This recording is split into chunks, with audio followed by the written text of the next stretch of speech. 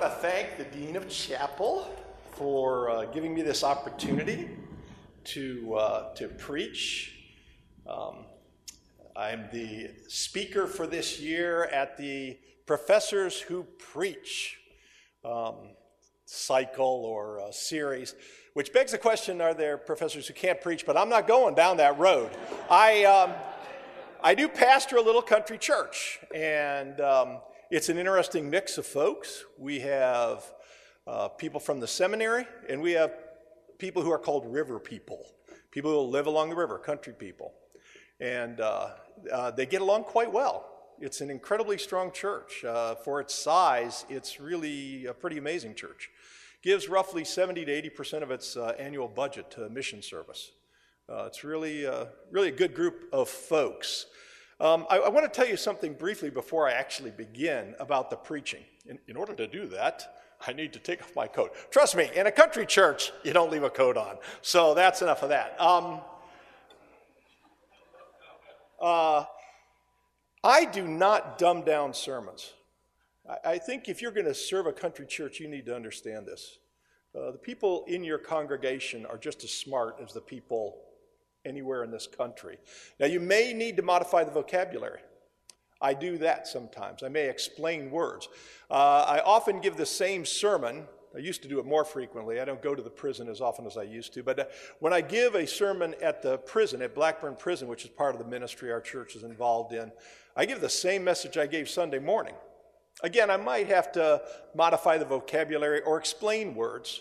And I do give it with more fervor because that's the expectation of prisoners. They want some additional energy. Nonetheless, it is the same message, and it's quite frankly the same kind of message I'm going to give this morning. Now, I divide, or in the holiness tradition, there were three styles that were often discussed in preaching. One was, of course, the exegetical sermon, which is strongly encouraged in this seminary. Another was the topical sermon, which in the holiness movement in the 1800s usually had to do with either abolition of slavery or temperance. And that's where they tended to focus. The third style was called exhortation, which was a sermon that was meant to have a very personal feeling. It was meant to make people feel a little guilty, actually. Maybe a smidge ashamed, because the point of it was to exhort them toward holy living. And that is the style I'm going to use today. And I'm going to do that by emphasizing the concept of pilgrimage. If you will, bow your heads in prayer. Lord, may the words of my mouth and the meditations of our hearts be acceptable before you, our rock and our redeemer. In the name of Jesus Christ, and by the power of his Holy Spirit we pray. Amen. Well, as I mentioned, want to consider the concept of Christian pilgrimage with you. And in order to do so, I'm going to discuss today and tomorrow some of the trips that I've taken, some of the journeys I've gone on, the pilgrimages. I've walked a lot of them. Many of them, not all of them, but many of them with my wife, who's sitting right there. Wave your hand, Marceline Gale. Thank you. I will bring up some of the particulars about those journeys tomorrow. But today, I want to discuss the idea of Christian pilgrimage as a concept that is central to Protestant Christianity, even though we now tend to ignore it. I want to try to recall all of us to using this kind of language, to thinking of our lives as pilgrimages. In order to do so, I'm going to ask you, please, take a deep breath, find your safe space, be calm. All right, remember, I'm going to use this exhortation model. I want to start off with an honest look at our society and how Christians have been talking and acting over the past several weeks. You know, I really do. I understand people who claimed that Hillary Clinton is utterly corrupt. She got very, very rich for doing very, very little. It certainly implies quid pro quo. And I understand people who claim that Donald Trump is an unsavory character. More than that, he's crass, he's manipulative, he's intimidating, he is seemingly lacking in compassion. I understand. And I understand that people have had some really strong feelings. I understand that people who are undocumented or have friends and family who are deeply concerned. I understand the rural people who voted overwhelmingly against what they perceive to be the arrogance of politicians on the East Coast and media moguls and entertainers on the West Coast. They were tired of being mocked, perhaps uncertain about their own economic futures. I understand why some people now feel they're being marginalized. I understand why other people felt that political correctness had been marginalizing them for the last half decade. I understand the concern. I understand the bewilderment. I understand people feeling disconcerted. What I do not understand is fearfulness among Christians about all of this. And I mean that seriously. I don't understand it. By fear here, I'm not referring to uncertainty or confusion or even apprehension. I'm talking about a loss of perspective that arises when one believes reality is out of control, or when one believes there's nobody who can bring about any effective change, or even worse, when somebody thinks there's someone who can bring about effective change, they just won't do it because they can't be trusted to do so. That is the kind of fear to which the New Testament authors are referring. It is the kind of fear that is the precursor to despair. And I really don't understand how Christians can be fearful. Let me rephrase that. I do understand how Christians can be fearful. I do not understand how Christians can legitimate their fearfulness, how they can accept it, how they can relish it. And friends, that is exactly what has been done by people. In the streets, in the coffee shop conversations, on blogs, on Facebook, even in classrooms. Now, other people, those of the world, they can feel self-satisfied in such feelings because it provides them a means of holding on to misconceptions and their threatened commitments. It is a way to resist cognitive dissonance. But Christians cannot and should not give in to fear. And there are three clear reasons. Number one, according to the Bible, you're supposed to release it. John's first letter, perfect love casts out fear. Or Paul, as he's describing his own experience in 2 Corinthians 4, we have this treasure in earthen vessels, jars of clay, so that the surpassing greatness of the power will be of God, not from ourselves. We are afflicted in every way, but not crushed, perplexed, but not despairing, persecuted, but not forsaken, struck down, but not destroyed. To use what some people might call a truism, John and Paul appear to be saying, if you trust God, well then, you ought to trust God. I mean, if you really are a Christian, is he not the person in whom you should have your faith? And let's be clear, faith in the Protestant tradition is not affirmation of doctrines. Now don't get me wrong, true faith is expressed in Orthodox doctrine. Take lots of courses in the School of Theology and Formation, please. All right? But that is not what faith is. Faith in our tradition is faith in someone. It's trite, but it is true. Christians do not believe things about Jesus. They believe in Jesus. They put their trust in him, and trusting him should cast out fear. Here's the second reason why we should not be fearful. It indicates a lack of perspective on the very real suffering that is occurring in the world. Fearfulness, especially among Americans, just smacks of being spoiled. It really does. It demonstrates an incredible lack of perspective, all rhetoric aside. And there's been a lot of it over the last couple of weeks. And it continues. We are not in a war zone like our brothers and sisters in Syria, and I mean our Christian brothers and sisters in Syria. We are not facing ethnic cleansing like our Christian brothers and sisters in Iraq. We are not being smothered by the social fabric of the state, as some of our brothers and sisters in parts of Western and Southern China.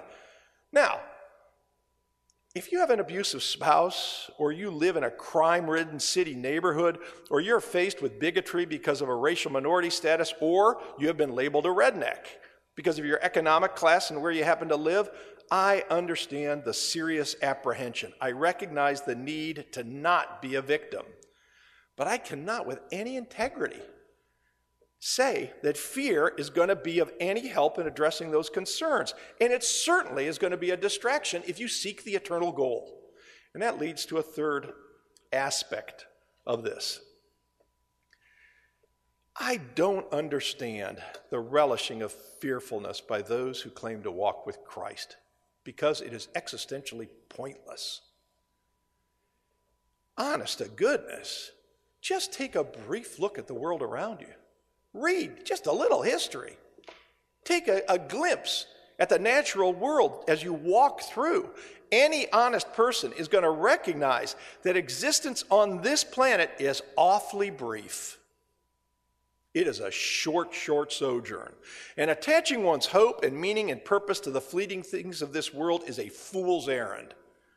That's why Christians, even while rejoicing at the beauty of the earth and the pleasure of the family life and the simple happiness of a well-cooked meal or a pleasant walk, that's why we are never allowed to treat those things as anything more than what they are. They are expressions of passing pleasure, of finite happiness. And let me make something absolutely clear even about those things. Those temporary goods have no true goodness to them unless they also are pointing to the eternal. Everything else is meaningless. Now, let me put the idea as simply, as clearly as I can. This world is not our home. We are passing through. Christians are, or at least they're supposed to be, pilgrims. That's why the scripture so often uses sojourning imagery. That's why the author of Hebrews draws figuratively on Abraham's journey, seeking a metaphor, more properly is using an allegory of the journey through life. That's why Paul says, I'm pressing on. That's why Jesus declares himself to be the way. The implication quite clearly is there's somewhere to get. I want to exhort us to live the Christian life as a pilgrimage, even while we do actively serve the poor and fight for justice as a part of that pilgrim journey. But those things are not an end in themselves. Maybe a little historical perspective will help our consideration of our current situation. For most of the 19th century, there was a genuine theological tension among those who would eventually become known as evangelicals, those who came out of the Trans-Appalachian revivals, the Great Awakening in the U.S., what became the U.S., and the Wesley revivals in Britain, and then the Cane Ridge revivals, the Harrodsburg revivals in the early 1800s, the people who became evangelicals. That tension definitely played out in the Methodist movement. It was sometimes concealed by larger social and moral problems like slavery and the unseemly toleration of it by some believers, by the temperance movement, which was tied to the first wave of feminism and tied to the holiness movement proper. But there was another disagreement. It was a theological disagreement. And that has laid the groundwork for the failure of liberal denominations in the mid-20th century, including my own. And it has led to the exhaustion of the religious right a few decades after that. Through the 1800s, some evangelicals reached the conclusion that society could fully reflect divine intention. The American belief in progress merged with the Wesleyan concept of entire sanctification, and it ended up in what was called social perfectionism, the belief that proper political activities could mold the nation into something approximating the kingdom of God. Now, other evangelicals disagreed with that. It's a bit simplistic, I admit, in saying it was a clear bifurcation. There were varying degrees, there were efforts to hold the sides together, but the two approaches can be clearly discerned if you read the literature, and importantly, if you look in the hymnals, if you look at the words that are being sung by the different groups. Consider Charles Finney, a leading abolitionist, an evangelical preacher, advocate for the doctrine of Christian perfection, and, for what it's worth, the popularizer of what we call the altar call. He said this in Letters on Revival, number 23. Laws, rewards, punishments, these things and such as these are the very heart of moral persuasion. Some are afraid to employ the government, lest it would be a departure from the system of moral persuasion. No, the great sin and utter shame of the church and of so many in ministry is in neglecting or refusing to speak out and act promptly and efficiently on the great questions of reform. How could they more directly grieve and quench the Spirit of God than by such a course? No wonder that such a ministry should look coldly on revivals. Those other people, though, the ones that are in the Sacred Harp and the Southern Harmony, or using those books. And these are people who, generally speaking, would be the working class and the poor, both, by the way, white and black. In American history, there were numerous African-American groups associated with this singing style. These folks, they're willing to help their neighbors. They're unquestionably trying to better themselves and provide for their families through education and industriousness, but they see the world as a transitory place. In the hymns, it most often took the form of songs about pilgrimage, being a pilgrim. They not infrequently drew from the imagery of John Bunyan or another earlier work called Piers Plowman. Here are just a couple examples. Oh, who will come and go with me? I'm bound for the promised land. Another, when the dreams of life are fled, when its wasted lamps are dead, when its cold oblivion shade, beauty, fame, and wealth are laid, where immortal spirits reign, there may we meet again. One more. Dark and thorny is the desert, through which the pilgrims make their way. But beyond this veil of sorrows lie fields of endless, endless day. 1/3 to 1/2. It's an eyeball estimate, but 1/3 to 1/2 of the hymns in these two books have direct reference to living a pilgrim life or to getting to the promised land. Direct references. The Methodist hymnal at the turn of the century had a whole section in its index on living as a pilgrim or on pilgrimage, but the number of hymns had started to shorten. In the current United Methodist hymnal, there's really relatively little about it, and the references to being a pilgrim are often associated with the holiday celebration of Thanksgiving. The idea seems to have dropped out. What happened? Well, when people become acceptable denominationalists, when they start to live a comfortable life, the last thing they want to talk about is being a pilgrim. Because being a pilgrim isn't always comfortable. Being a pilgrim doesn't mean you always get what you want. Being a pilgrim means you have to move on and give up things that are hindering, sometimes even things that are, at least on the surface, very, very pleasant. We need to find balance again. That's what Wesley did. That's what the early evangelicals had.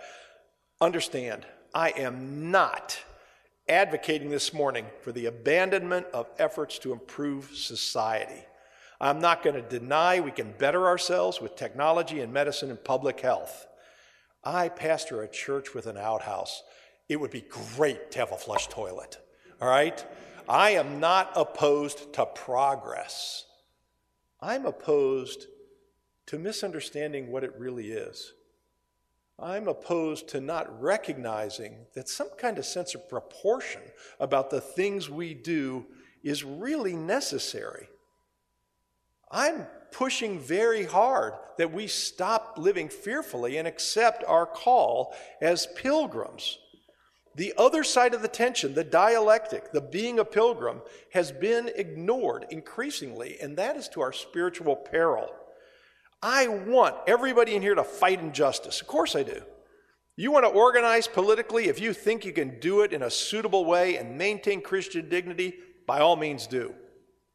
You think you can coordinate efforts with like-minded people who want to care for the forgotten? I hope you do. But do not be so arrogant, and that's the word. Do not be so arrogant as to believe that your earthly efforts, even for noble causes, are going to be the paving stones of some kind of earthly street of gold. It's not going to happen. You'll just become disillusioned and maybe spiritually broken. 8 years ago, I was walking the pilgrimage across northern Spain, my first journey on the Camino de Santiago, and I met some Germans. This is really 9 years ago. It's before Barack Obama was elected president. And some of the Germans, having a cup of coffee, some of the Germans had been to the Brandenburg Gate when Obama was there. And their entire demeanor shifted. And all of a sudden, they started talking about him like he was a Messiah. Folks, he wasn't. Was he a good president? Maybe. Was he a bad president? You decide. But he was not a Messiah. Nor was he the Antichrist. Similarly, right now, Donald Trump is neither a savior nor a devil. Quite frankly, if you think he's the former, a savior, then you're an idolater. If you think he is the latter, then you live a sheltered life. And more importantly, you're using demonic language about somebody, which means you're not taking seriously the reality of evil and of hell. Trump is a man. He soon may be a very, very powerful man. He may be a man who will do better or worse. I got my opinion. But he's only a man. He's not angelic. He is not demonic. Now, by all means, whether you're a Trumper or an Obamite, whether you're like Clinton or Sanders or Carson or Kasich, or you just didn't care for any of them too awful much. That's my category. By all means, try to make the world a better place just like Daniel did in Babylon, but never forget this world is not your home, at least if you follow Christ. So balance your Christian life. When you're doing good works, when you're involved in politics or social change, recognize you're a pilgrim. To quote the Gaithers, kings and kingdoms will pass away, and that includes this one. With the humility of a sojourner, walk the land. With the determination of one who knows where he or she is headed, turn toward heaven. Now, allow me, if you will, to sound just a little academic for a moment. Pilgrimage is not a word that should be applied to just any long journey. A tourist is not a pilgrim, a wanderer is not a pilgrim, a business traveler is not a pilgrim, a discoverer or an explorer is not a pilgrim. A pilgrim is someone who is journeying to get to a specific place and is doing so to garner spiritual benefit. It is one who keeps the goal always before his or her eyes, and that goal guides his or her way. I don't blame these people for saying it. But the second time I was on the Camino de Santiago, I was taking a different route. This particular path's called the Primitive Way, and it's through mountains, like the mountains in East Kentucky. Not as big as the mountains in North Carolina, but mountains. In fact, while we're driving up there, my wife went with me that time. She looks over at the snow caps. This is in May. She goes, we're not going up there, are we? And I go, no. Well, we weren't in the snow, but trust me, you could see it from where we were. We're walking through there for a couple of weeks, and to be blunt, my wife was episodically in great pain due to a hip injury. And at the very end, or almost to the end, about 3 or 4 days out, she's in pretty severe pain, and somebody says to us, well, I suppose it's the journey that counts, not so much reaching the destination.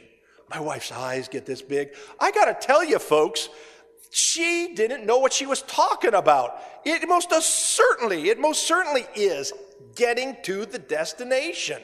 That's precisely the point. It's not just the journey.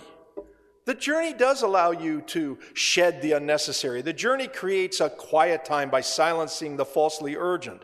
The journey is a wonderful opportunity to meet new people, enjoy new places, taste new foods, see new expressions of the natural world. But friend, the point of a pilgrimage is to get somewhere, and it's to get to a specific somewhere. And it's supposed to be that way with your life. Mine too. You're supposed to be getting somewhere. You should be able to look at where you've been, where you are, and where you're going, and you should be able to discern that you are more Christ-like today than you were yesterday, and that you will be more Christ-like tomorrow than you are today. And this is most assuredly not some kind of quest for self-definition or a way to discover oneself. That is the self-pitying language of the privileged West, or maybe the detached language of Eastern philosophies. It is not some kind of grand self-analysis or well-funded trek through life in which one eats and loves and occasionally prays. It is wanting to get closer and closer to God, both in relationship and in imitation of his life. How does one reclaim the role of pilgrim? It's really pretty simple. It really is. The Christian life as pilgrimage is just a life of not resisting God's grace as we move forward toward the goal. The telos of life is God. The telos of life is being in heaven with God. It's heaven or it's nothing. That's how a Christian should think. No substitute will do. It requires we leave behind what's not necessary and we press on toward what is ahead.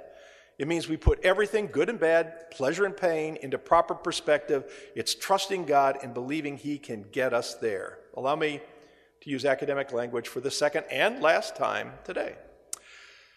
A pilgrimage is teleological. It is not consequentialist, but it is teleological. It is an active resignation to the divine goal. It's teleological. But unlike consequentialist thought, that's utilitarianism or hedonism, in which the end justifies the means. In a pilgrimage, the end conditions the means. The end, the goal, sets the path. The place toward which we aim shapes how we get there. The end point determines the best route to follow. And if by chance you go astray along the way, if you start to get lost, release yourself again to the Holy Spirit and he will help you get reoriented, assuming you're willing to resign yourself to him. Resign yourself again to the ultimate telos. Understand this. You and I are not trying to get back to Eden. We are trying to get to heaven, to the kingdom of God, and we're trusting Christ to get us there, but we have to keep walking in the way that he has laid before us. As we prepare to close for today and move toward the sacrament, consider, if you would, that passage that was read from Hebrews. By faith, Abraham, when he was called, obeyed by going out to a place which he was to receive for an inheritance. He went out, not knowing where he was going. By faith, he lived as an alien in a land of promise, as in a foreign land, dwelling in tents with Isaac and Jacob, fellow heirs of the same promise. Now listen to this. For he was looking for the city which has foundations. The goal he sought was what conditioned how he got to the place he sought. He was looking for the city which has foundations, whose architect and builder is God. Abraham was a warrior, he was a tribal leader, he was the founder of a new religion, but he was also a pilgrim. And the writer of Hebrews, when he draws that analogy, he wants his readers to be pilgrims. Paul is telling us, be a pilgrim. John is telling us, be a pilgrim. Jesus is telling us, be a pilgrim, when he says he is the way. So all this takes me back to how we started. The only means by which one can truly live the courageous Christian life, live without fear, is to be a pilgrim. I want to end today by singing just a verse or two out of another sacred or shape note song. It's actually not out of the Sacred Harp. It's out of another one of the shape note books. Oh, what poor despised company of travelers are these that walk in yonder narrow way and through the thorny maze. And why shun they the pleasant path that worldlings love so well? Because that is the road to death, the open road to hell. Oh, I'd rather be the least of them that are the Lord's alone than wear a royal diadem and sit upon a throne. But some of these seem poor distressed and lack in daily bread, still they a boundless wealth possess, and with heavenly manna fed. So why keep they this narrow road, this rugged thorny maze? That's the way their leader trod, and they love and keep his ways. Oh, I'd rather be the least of them that are the Lord's alone than wear a royal diadem and sit upon a throne. As you prepare for the sacrament today, please understand what it really is. It's food for a journey. And it's a journey that's supposed to be taking you someplace, into the very eternal presence of God.